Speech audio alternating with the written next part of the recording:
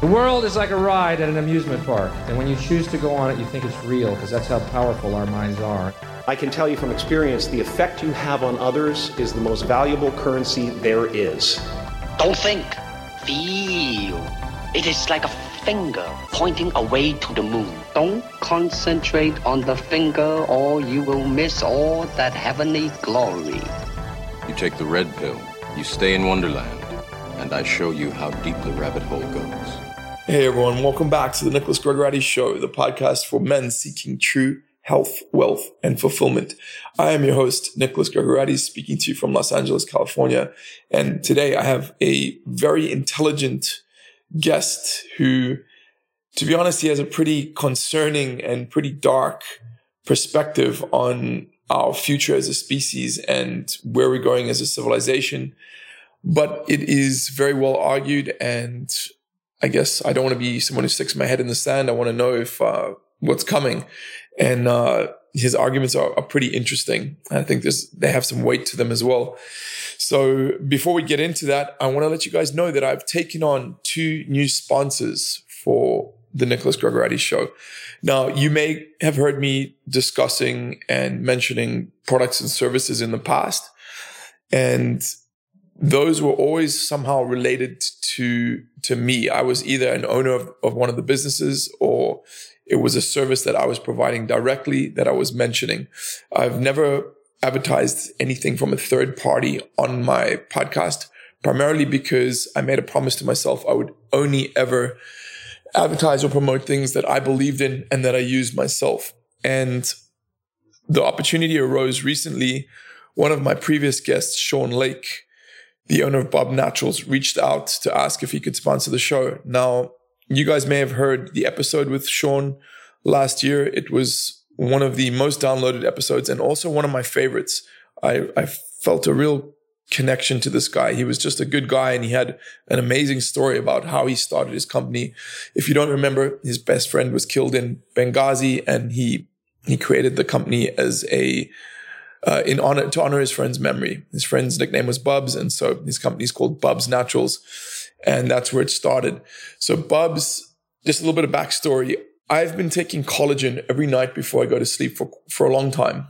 Collagen has 20 grams of protein in it, and I'm one of those people. I sleep better when I have protein in my stomach. I just get a deeper sleep, and I don't wake up hungry, or I don't. I just don't wake up hungry. I feel better when I have protein in my stomach. So the thing about collagen is it's got a very high quality protein that your body can use very efficiently. So it's been shown clinically that if you take collagen regularly, it leads to better joint health, greater muscle recovery, improved hair, skin, and nails, improved digestion, and a bunch of other things. It supports your metabolic function as well because of the amino acid glycine that it has in it. And especially if you're a jiu-jitsu guy listening to this, as I mentioned earlier, it's really good for your joints.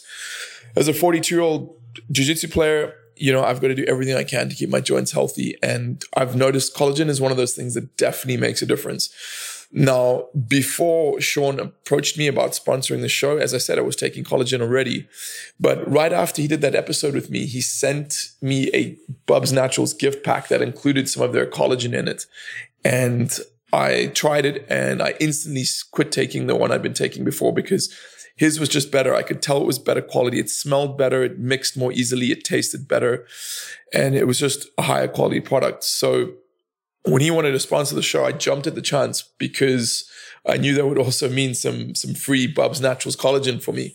And also because I believe in the product. So if you've been on the fence about trying collagen, I know it's all the rage now, and there's a reason for that. It really works. Then please head on over to bubsnaturals.com and try out some of Bubs Naturals collagen or any of their other amazing products. And you can also find it on Amazon. It really is a fantastic brand, and I fully support it and stand by it. Now, there's another sponsor I've taken on, which is my friend Rocco. So you guys, if you've listened to the show at all over the past year, you know how many times Rocco's been on. I think he's the most recurring guest in my history in podcasting. I think he's been on 4 or 5 times now.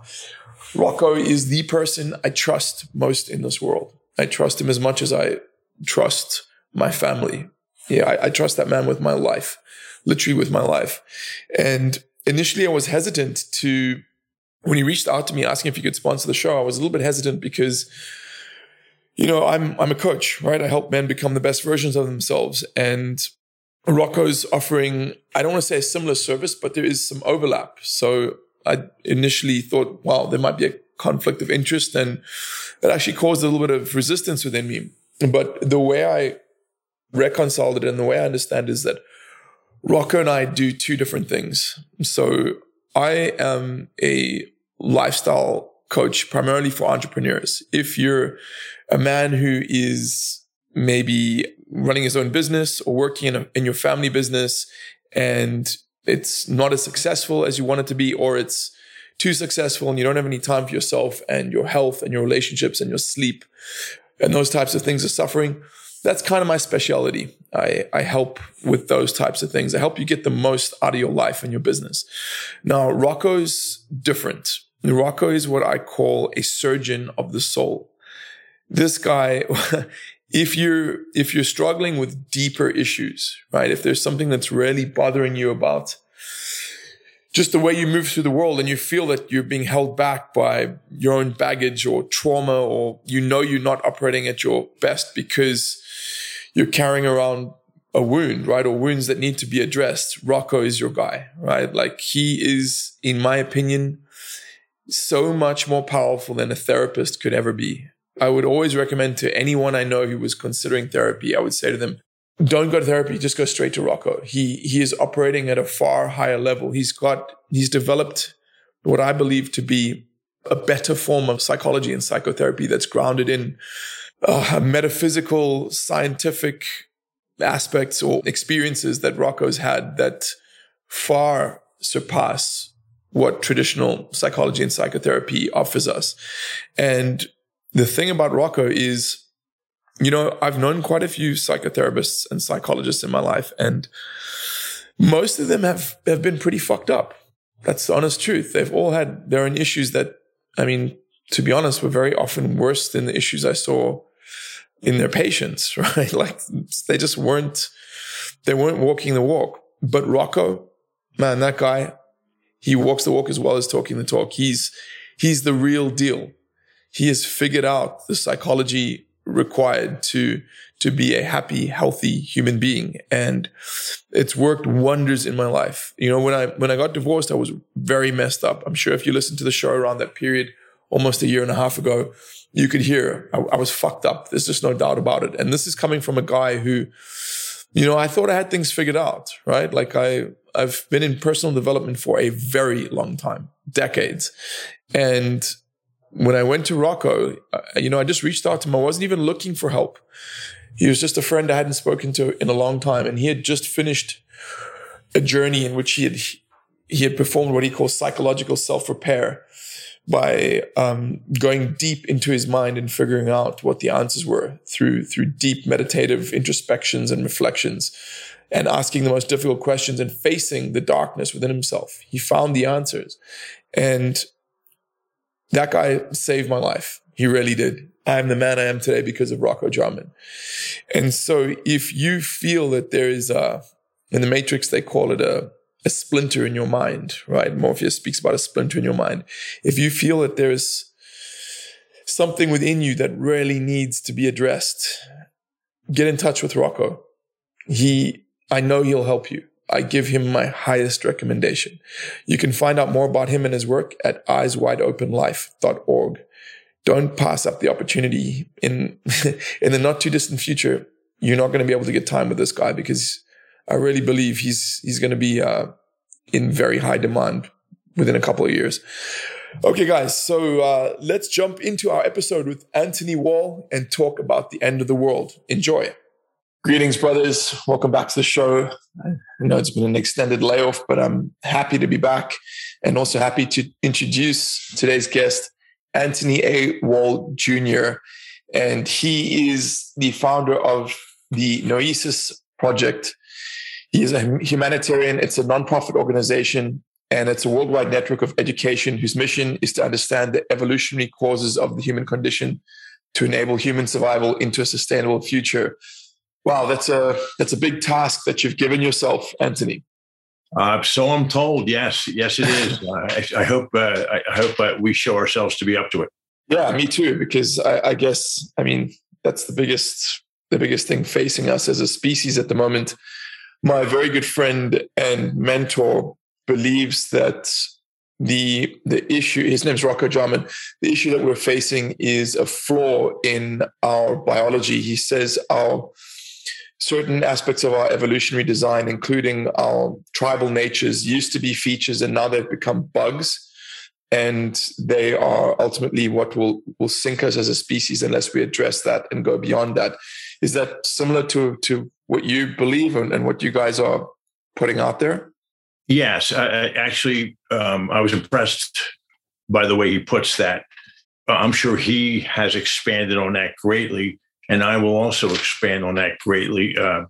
He's on the right track, but what we do is all about hope and remedy, but we also come from a very serious place where human beings are currently unsustainable and that we have a lot of work to do.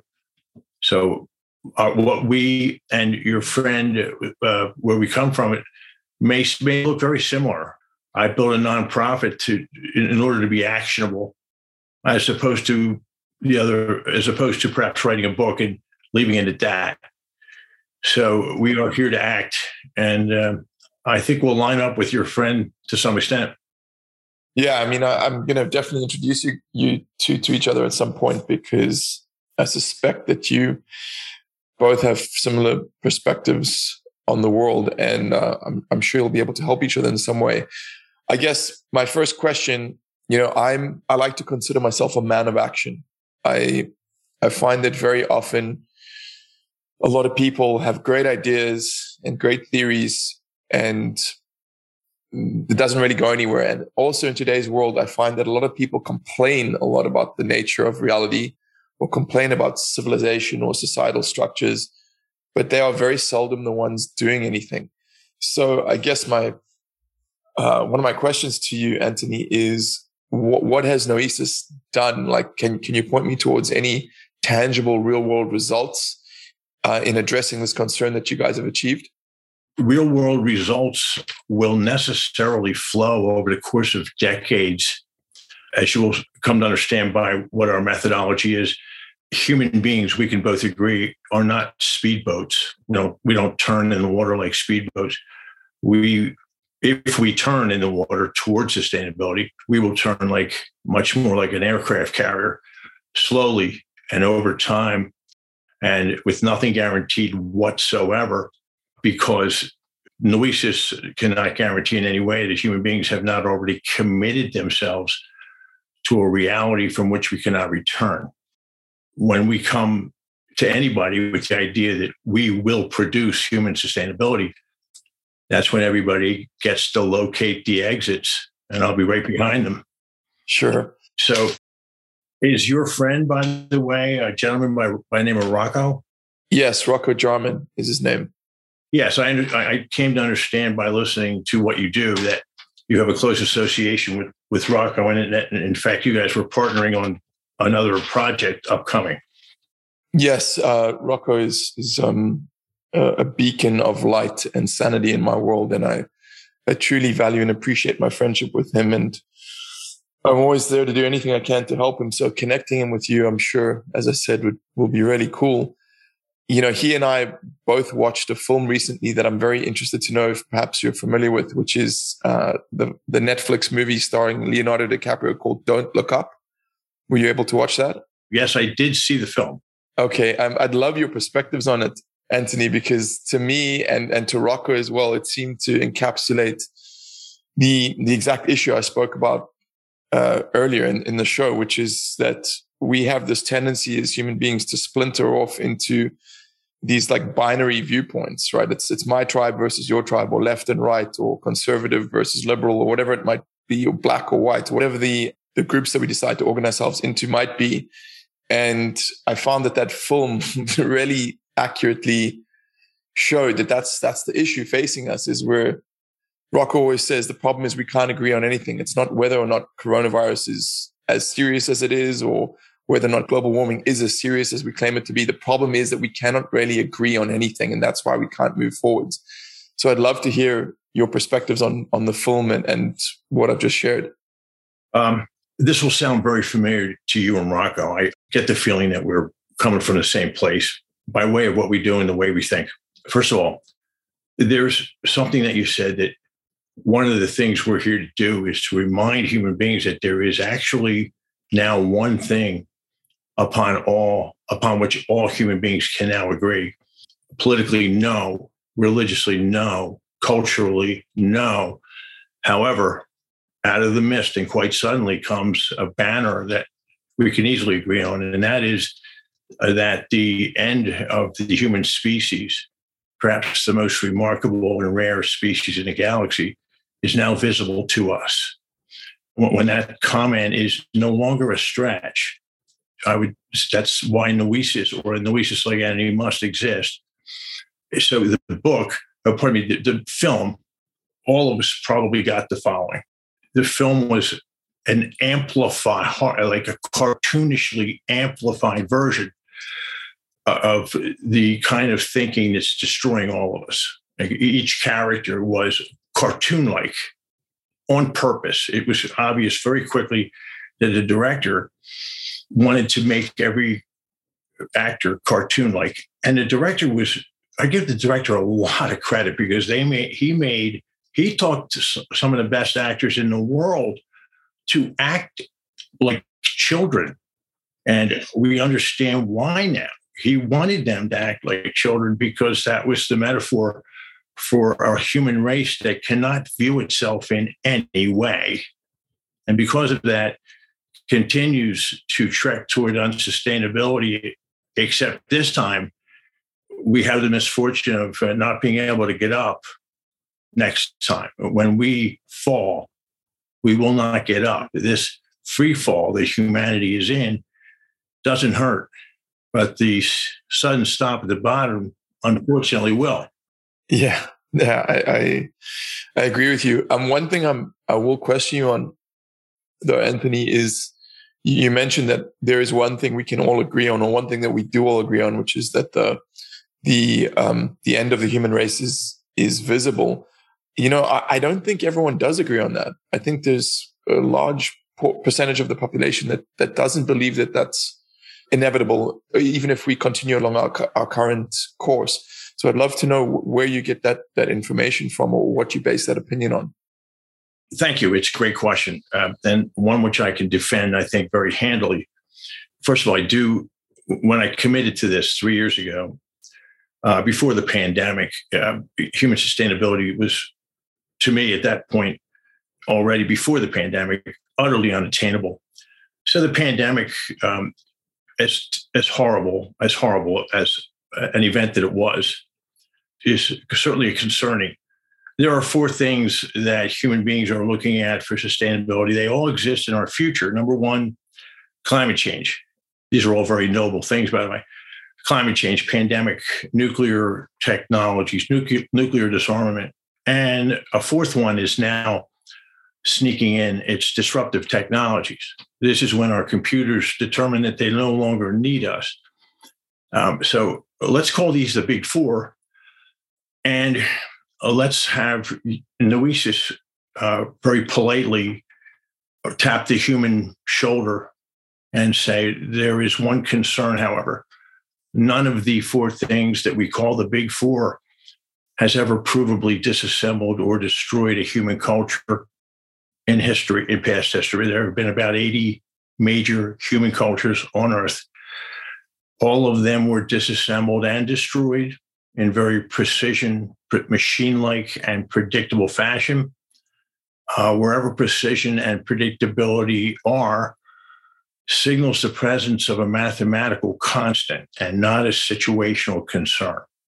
So, first of all, there's that. We come at this from a extremely fact-based perspective. We are fact-based because human beings in distress, clearly in distress as one species, no longer have the luxury of theory.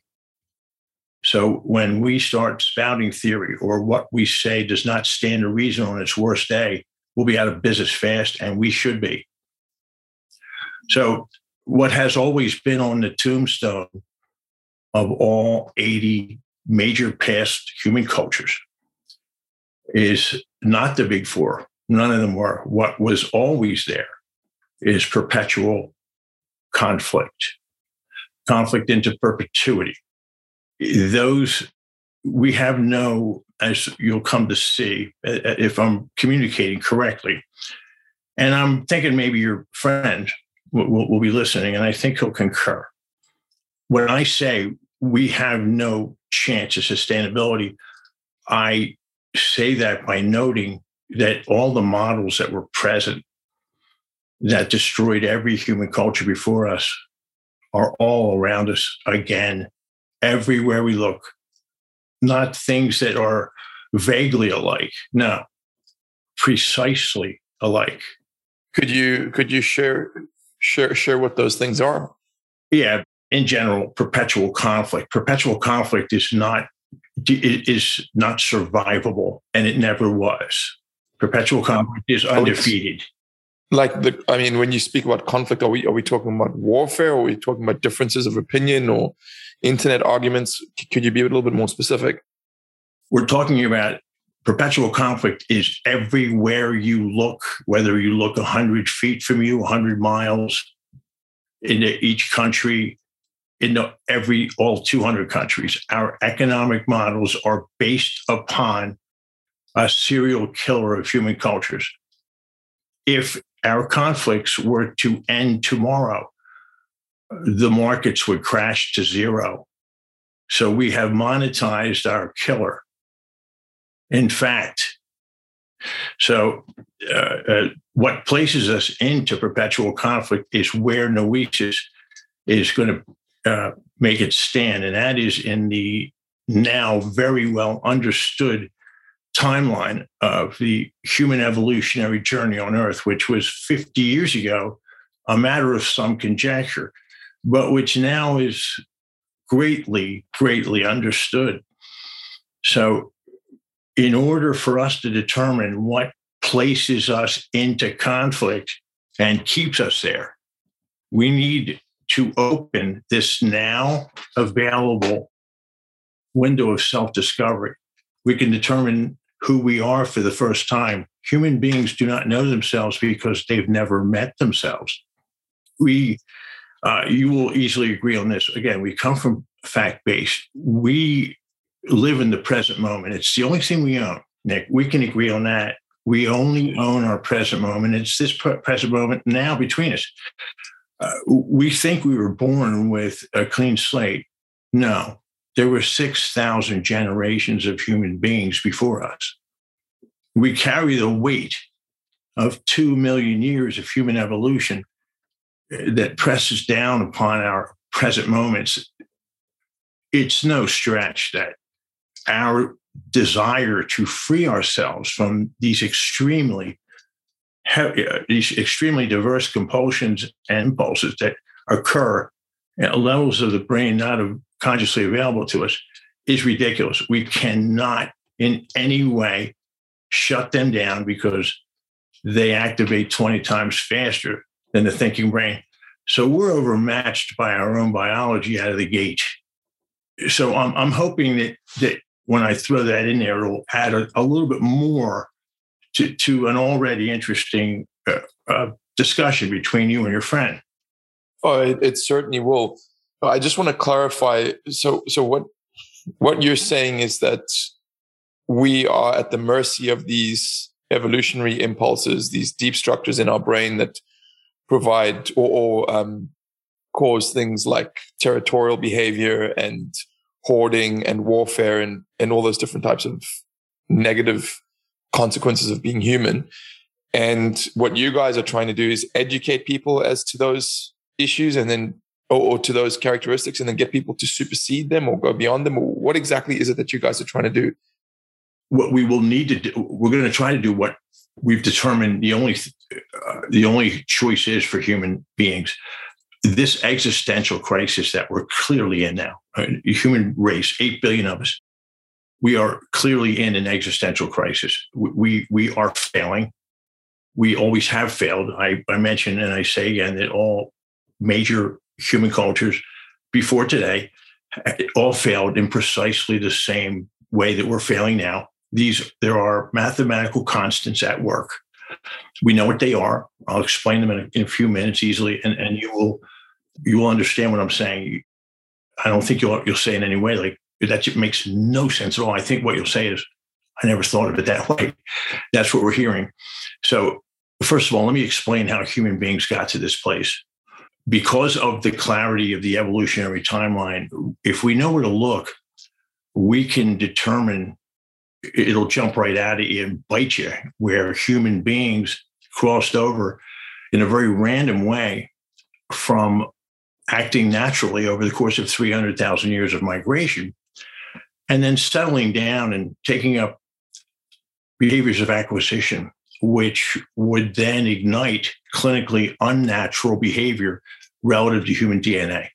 Are we talking about the advent of agriculture and, the agrarian age? Exactly, precisely. And I want to compliment you there. That crossover event was about 20 to 10,000 years ago. Humans came off of a 275,000 year period of highly collaborate or die type of behavior. It allowed us to get to all areas of the globe. And when we did, there was nothing else for us to do logically but to settle down, which we did. Again, this is I'm describing a random evolutionary event, and our populations grew. Now, migratory collaborative beings were forced to take up behaviors of acquisition. They fell in naturally for us. This is no one's fault. Blame, judgment, they have no place here. We're professional explainers. So once acquisition fell in and our deepest longings for collaboration were discouraged, here's where the problem began for us. So there's already a constant that I've put into place, and that is stationary human beings were forced to do things that were unnatural to migratory DNA. The first thing that happened was the creation of greater and lesser beings. I talk about constant mathematics. I harp on it. Why? Because it eliminates blame and judgment. When we eliminate blame and judgment and become observers, what emerges immediately when our emotions are gone are all the mathematical patterns that assure human failure. A lesser being would go on to escape that reality from the moment he or she was born into it. It was not a situational concern to be a lesser being. It was a biological insult relative to human migratory DNA. So I'm not, if I may interrupt you, Anthony, I'm not quite sure what you're referring to when you speak of lesser and greater beings. Are you talking about their biological, how genetically equipped they were to survive or thrive in the new world? Or I don't quite get what you're describing. I'm glad you asked me to clarify. What formed was the first meritocracy among human beings. It was a financial meritocracy. We took up acquisitive behavior. Collaboration yielded to acquisition. As you correctly pointed out, we were able to settle into bigger and bigger populations by way of an agricultural awakening. We domesticated beasts of burden. We domesticated pack animals like dogs who were adept at herding our beasts of burden. So this agricultural awakening allowed human beings to settle down into bigger and bigger populations. And the first elements of control were introduced to the human experience for the first time. Control mechanisms are a function of population control, so they have their place. The problem is that they ignited greater and lesser beings. A financial meritocracy must feature people who fancy themselves to be greater and other people who we believe to be lesser, but who never, ever got that memo and never, ever will. So the collapse of human cultures to come after that was mathematically assured the moment a lesser being was created, because a lesser being had collaborative equality wound around its bones.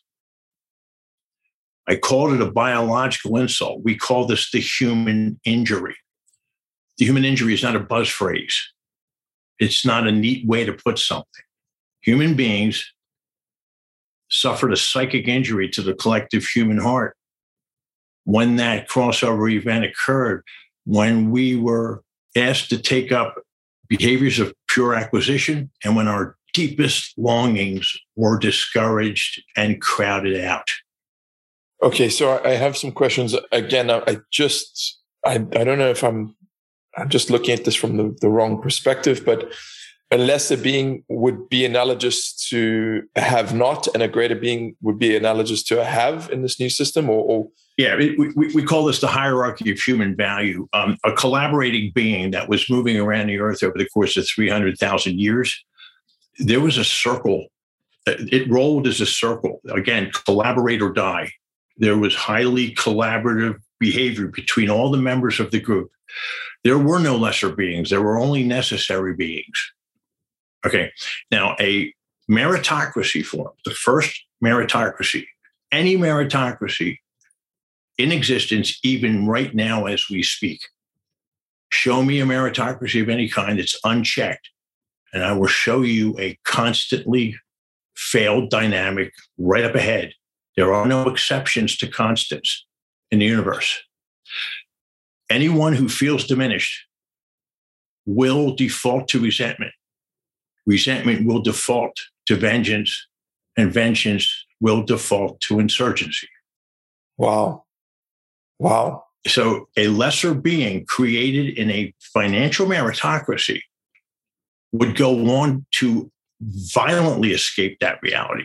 So that right there assures and would go on to, in fact, destroy every single human culture that was stationary the last 10,000 years. So are you? We're basically just speaking about inequality at its root. It's there's haves and have-nots. When you're a have-not in a particular system, you start to become resentful and buck against the system, and eventually cause its downfall. Is that an accurate way of simplifying what you're describing? It is also, it's almost precise. And if we would go right now, even if we were to take time right now, you and I, to Google reasons for societal collapse, there will be two reasons: increasing complexity and inequality. There are no exceptions. Now, to point this out, Nick, brings no value. Noesis brings no value by pointing it out. A dystopic future, anybody can do that. We can go to the movies and find that, can't we?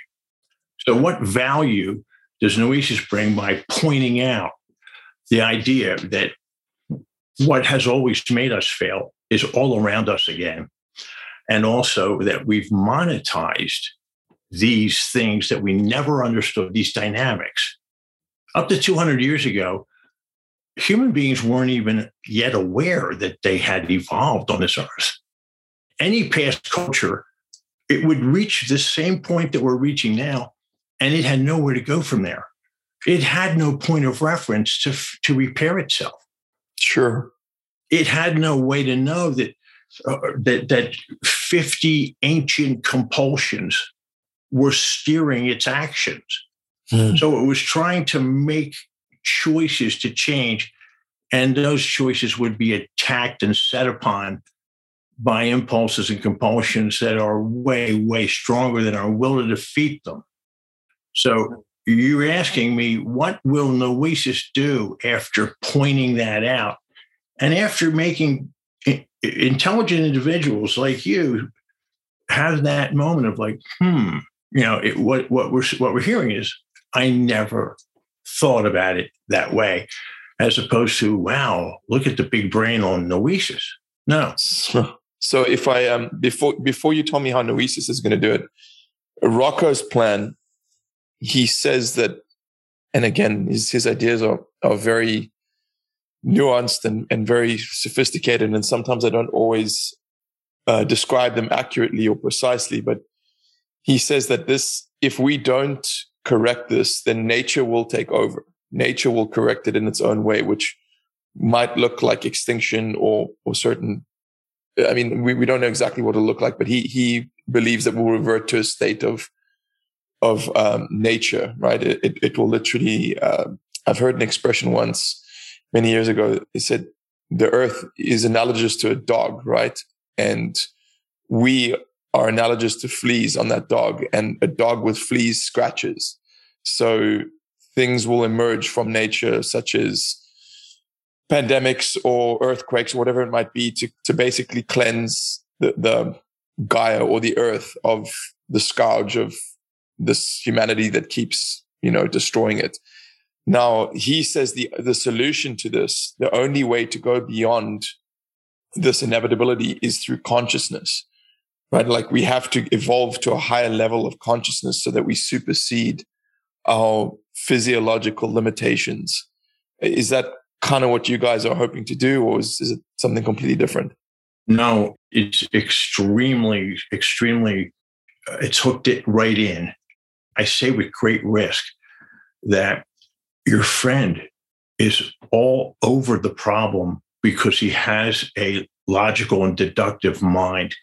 The reason why we built this Noesis, it's taken us 3 years, and you will find a standard of quality here that explains to anybody who comes here, like, hey, these guys have been busy, right? So we can't come here with nonsense or we're going to be out of business. You don't tackle human sustainability by claiming to be that and then not walk it. So your friend is all over it. Let me expand upon it. The Earth loses 150 species to extinction every day. There are 2 million cataloged species. That was good work by us? Not really.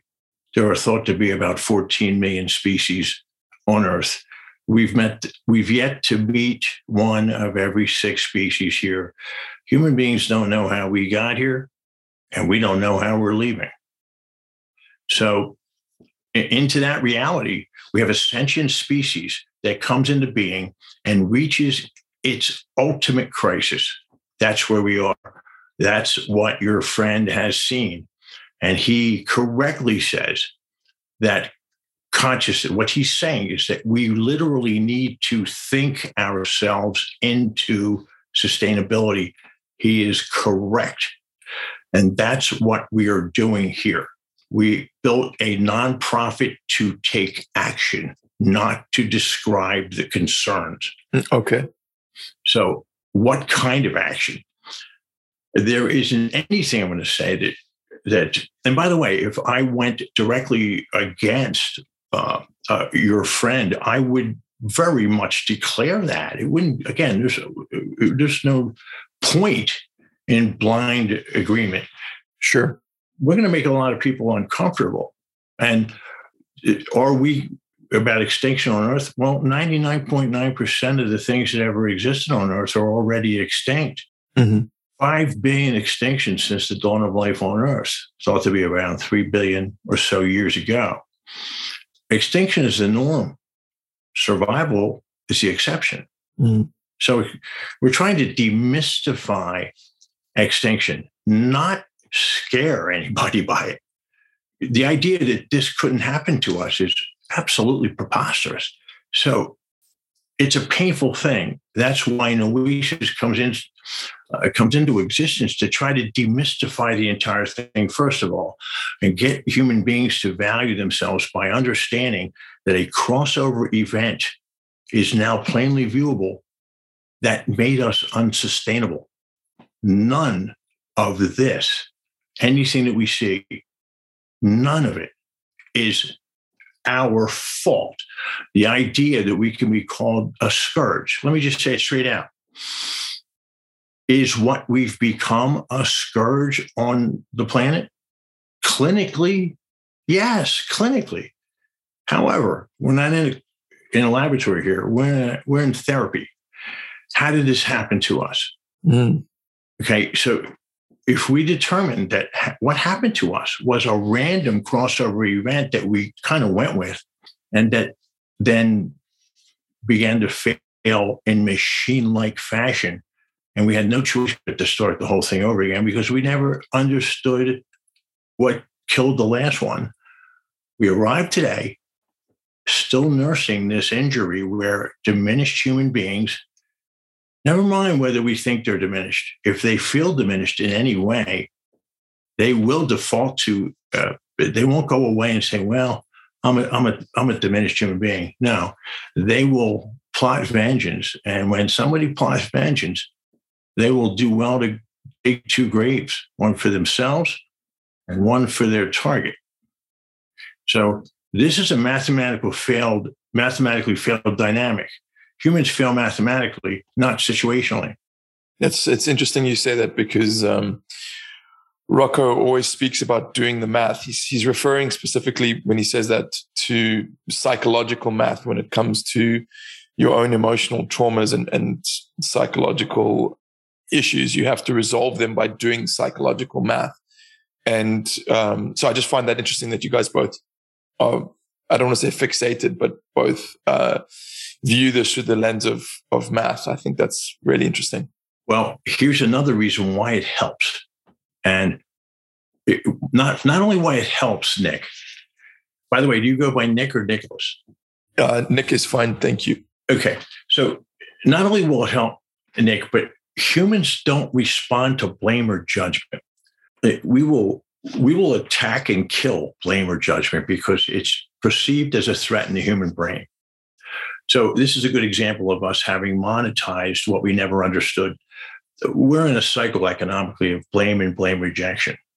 You know, if I asked you, Nick, go out and blame 10 people today and come back and tell me how that went, I would say, don't bother. I'll tell you how it'll go. Sure. Your blame will be violently rejected because it is viewed by the human mind as a threat, and the human mind does not bargain with threats, does it? So not very well, yeah. So that is right there, ground zero for perpetual conflict. We're locked into it like heroin addicts. Okay, it is not sustainable. It never was. And this goes back to your question at the beginning. What do you mean by this is all going to disintegrate? It has to, again, mathematically, these are not survivable dynamics. And we're in a fine mess here, Nick. That is that we monetized what puts food on our tables is also our known demonstrable destroyer of human cultures. This is a fine mess here. You said we've monetized conflict. Is that what you're saying? We've monetized conflict to the point that if we stopped conflict, our markets would crash to zero, and then we would know what conflict is. We'd be in the streets. Sure. And so basically, I mean, you're referring to the military-industrial complex, which drives the economic wheels of the largest economies in the world. It goes way beyond that.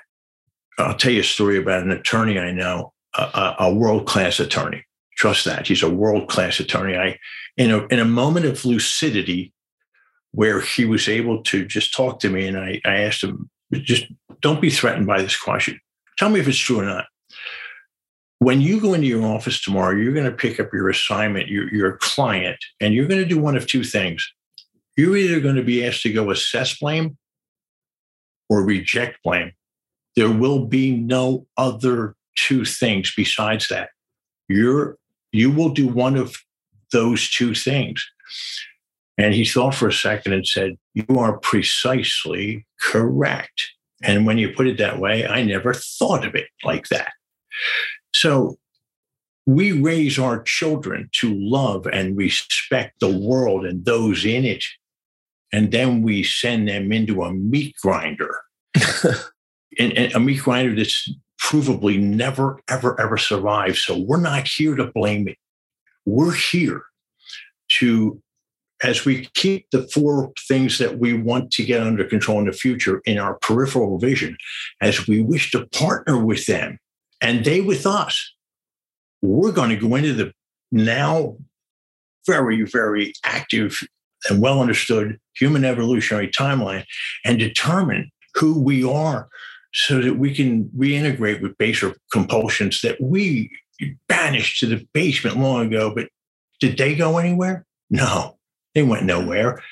They've reinvented in modern ways that these protective instincts and compulsions were designed to kill enemies that died eons ago. So we're literally suffering evolutionary hallucinations. And Sure. these have no choice but to answer, as we see in the modern day, in highly misaligned fashion. Why? We're misinterpreting modern threats. Yeah, again, I keep quoting Rocco, but one of the biggest lessons I learned from him is fear is not danger. And through discernment and awareness, you have to constantly be moderating your internal perception and dialogue and perceiving what is actually danger and what is just fear that's inaccurately present or that's not necessary at that particular time. It's kind of the same thing that you're describing, is it not? It is very much so. Now, what can I add to Rocco, and what could Rocco add to me? Is the good question. Rocco was able to arrive at these evolved decisions. We can determine what it would take to achieve human sustainability, and if we can determine what it takes, and if we can act like what it takes, that means that everybody has a chance to become sustainable. If we begin to teach the evolutionary reasons for all modern behavior and determine whether or not they have any use in the modern day, and the answer will be 9 out of 10 times, no. So we can't go back to, I mean, we've settled now. In this particular instance of civilization, we're not hunter-gatherers. We have settled into nation states and cities and whatnot. And we industrialize and farm things, and we can't go back. I mean, there's no going back from that. So you're proposing that what we do is make everyone aware of these evolutionary impulses, and just by making them aware of them, that immunizes them against them. Or is there more to it than that? Oh, much more, but you're on it right there. The first thing we do is how do we get a planet to notice this? What you and I are able to notice now by exchange of information, what Rocco noticed, we all notice this. A human culture that does not notice it and is absorbed in it must be made to notice it first. So what we're here to do is to educate an entire planet. And what would the education do? What would it say if it could talk? It would say this: every single action in the present day has its roots in a past reality. We need to ask ourselves, are we deploying aligned responses? This goes right back to your friend. Our responses are misaligned because we are misinterpreting threats. We would need to understand that the misinterpretation of a threat would necessarily unleash a misaligned force. Okay, another a socio-mathematical constant. We're seeing people attacking one another, strangers. Are we seeing a breakdown? No. Strangely, we are seeing normal behavior that doesn't understand itself in any way. So when I abandoned, like apparently Rocco did, when I abandoned my emotions in looking at things, I began to be an observer, and I began to, right away, the mathematical patterns emerged.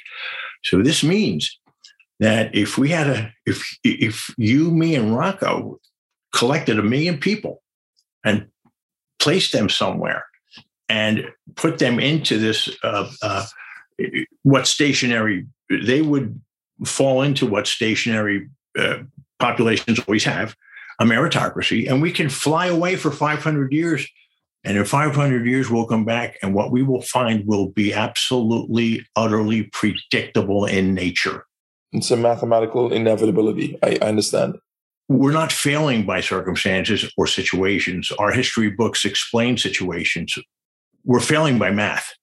And the mathematical constant was put in place by a now clearly visible crossover event. We can revisit it. And we'll need to make way different decisions within the same models, because capitalism is the only choice for a free species. Sure. So are we, just my mind is popped up an idea. So that the crossover event, which was us settling and leaving our nomadic roots, as mathematically ensures a civilization's demise, surely there potentially then would have to be a crossover event that ensures its success. If I was just agreeing with you blindly, that would make me, that would be something that would be disingenuous. In fact, we made a video on this. It's called Inertia. You know where the title's going anywhere already. What's happening to us right now is we are in an inertia that we must somehow break. Inertia by its mathematical nature means that it will fly in a straight line and tend to not stop unless altered by an outside event. So there were three major inertias. Homo erectus, 2 million years. And after 1.7 million years, Homo sapiens, a new inertia, would take humans to all areas of the globe. And then a new inertia formed when we settled down and collaboration yielded to acquisition and the mathematically failed dynamics that I've just explained. If I can add anything to Rocco's thinking that's already extremely deductive in nature, it's ground zero for his conclusions, and that is stationary human cultures and the behaviors that they naturally form. So if we do not understand why we fail, we have no ability other than to continue with it, and it's not survivable. That's why I can say that the human race is not sustainable in any discernible way. Pretty bold. After this discussion, I don't think so. After we understand that we are doing math, then there is something about a constant, and that is that it can be reproduced over and over anywhere in the universe. 2 + 2 = 4 everywhere we go. Sure. So, Rocco and I, we've disagreed on several things. I have to play devil's advocate here, and I think it's partially my innate sense of optimism. I'm logically, everything you've said makes sense, and I fear that you are probably correct, but my mind is looking for reasons that you potentially might not be. And what would you say to if I posited that the difference this time around with this iteration of civilization is that we have technologies the likes of which have never been seen before, and that those could solve these problems in ways that we might not be able to see yet? The question's a great one. I understand it completely. There are several realities that must intrude, with all respect. Sure. Show me a technology and I'll show you something we weaponize first. Okay. So again, right away, that just when I say intrude, I really meant that. It intrudes. So this conjures up the idea about the well-worn idea that, when we are up against the ropes, when the human species is at its ultimate moment, we'll evolve. No, we won't. It will evolve. We all saw the day the earth stood still. It was the being said, okay, I'll give you guys another chance. Unfortunately, the being should have consulted you, me, and Rocco first. I would have been the person that stepped out of the crowd and said, 1 second, please, sir. Don't dash just yet. We are locked in conflict, and you're telling us not to be. So that means tomorrow our markets will crash. And then we'll be protecting our children in the streets with shotguns. So, in other words, we understand that this is a movie. We're sufficiently entertained. It doesn't live in the real world. human beings don't have the essentials to evolve. We don't understand ourselves. And Noesis is going to educate this entire planet on why we do what we do. And this goes back to Rocco's point. He's on this. Consciousness. We must understand ourselves and not tumble end over end into sustainability. No. We will literally decide to evolve by understanding who we are and becoming it. We will become who we are, because only a being that understands where it is can plot its next point of arrival. Wow. Yes. So we proceed from several false premises. One of them is that we can control at will these ancient wrecking balls still alive inside of us. We cannot. We would do well to make friends with them and bring them into the open, because they're making the rules. Well, funny enough, Rocco has a course that I just completed late last year. It's called Accepting Your Nature. And the premise is that you cannot go beyond your biological, physiological limitations until you understand what they are and accept them for what they are. So we've determined definitely that Rocco and I, a gentleman I'm sure I'll meet and look forward to talking to one day, the only thing I've done that's even different than he is simply built a nonprofit, a vehicle that we may be, that I intend to make actionable while I continue to walk this earth. Yeah. And that can have escape velocity to continue to keep on going when I'm no longer here. Yeah. Success for Noesis would really mean that I'm long dead. So, a human, we're not even close to sustainability. We've got a lot of work to do. And I also point out something that before I was born, anthropologists, by all means, please check my work. Sure. Anthropological computer models assign human beings perhaps a 2% chance to survive technological childhood, where we are right now. So moving the needle would really be about not up to like 50%. We're talking moving the needle up to 4%, which is double, because, again, nature's in no mood for our brand of dysfunction. Right. But it's also not our fault. We need to stop blaming ourselves for what we've done. I agree. And on that note, Anthony, today's a very busy podcast day for me. I have 4 episodes back to back that I'm recording. This conversation went over what I expected it to, and I'm really happy it did, because I thoroughly enjoyed it. I think the next thing that we have to do is get both you and Rocco on for another episode. We could have a 3-way conversation. I think that would probably tear a rip in the fabric of space-time, having you two guys talking. I love it. I love that. Yeah. Now, you're talking my language now. I'm not gonna. Usually, when I finish the episode, I give up a formal closure, but I'm not going to do that on this one. I'm going to say to be continued. And what I'll do is I'll email you very shortly to set something up so that the 3 of us can jump on a second episode. How does that sound? It would be my pleasure. Okay. Thank you for your time today. And I look forward to the next episode. Thanks again, Nick. I told you guys that was pretty heavy. Now, when I was a kid, I was raised from the age of 10 in a fundamentalist Christian household. And I'm sure some of you guys are familiar with the way fundamentalist Christianity works. They believe that the end of the world is imminent, and that what's going to happen is all the believers are going to be taken up into heaven, and then the world is going to be eradicated in fire and brimstone and pestilence and a whole bunch of other stuff. So when I left that belief system behind, I also left behind pretty much most of its core tenets, one of them being that the world was going to end. I just turned my back on that. And I've always been very resistant and very hesitant to engage with doomsday scenarios and doomsday prophets and things like that.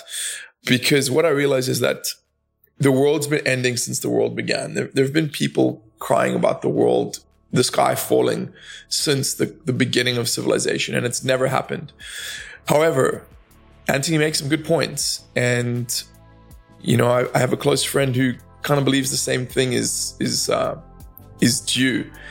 And if we just look at it dispassionately, there's a case to be made that all civilizations and all species ultimately snuff themselves out sooner or later. It's not a very empowering thought or a very uplifting thought, but part of being an adult and part of being a man is just looking at harsh truths and facing things you don't want to face. Now, I'm not saying it is true that the world's going to end. I really don't know whether it's going to end or not. I don't actually have an opinion on that. I'm just choosing to just watch, right? But we should be aware of the theories and the facts that are presented to us. And I think Anthony presents some facts that can't really be argued with, and his theory is pretty sound. But as we all know, theory isn't everything, and in practice, sometimes things don't follow the theory. So either way, I hope that was food for thought, and I just want to remind you guys of our two sponsors, Bubs Naturals, that makes the best collagen on the planet. Head on over and get some of their collagen. Take it before bed. You will sleep better than you ever have. And the surgeon of the soul, Rocco Jarman. If you want to get that splinter out of your mind that's been bothering you your whole life, he is the guy to talk to. Head on over to eyeswideopenlife.org to hear more about it. Hope you guys enjoyed this episode of the Nicholas Gregoriades Show. I'll be back in a week with some more. Until next time, may the force be with you.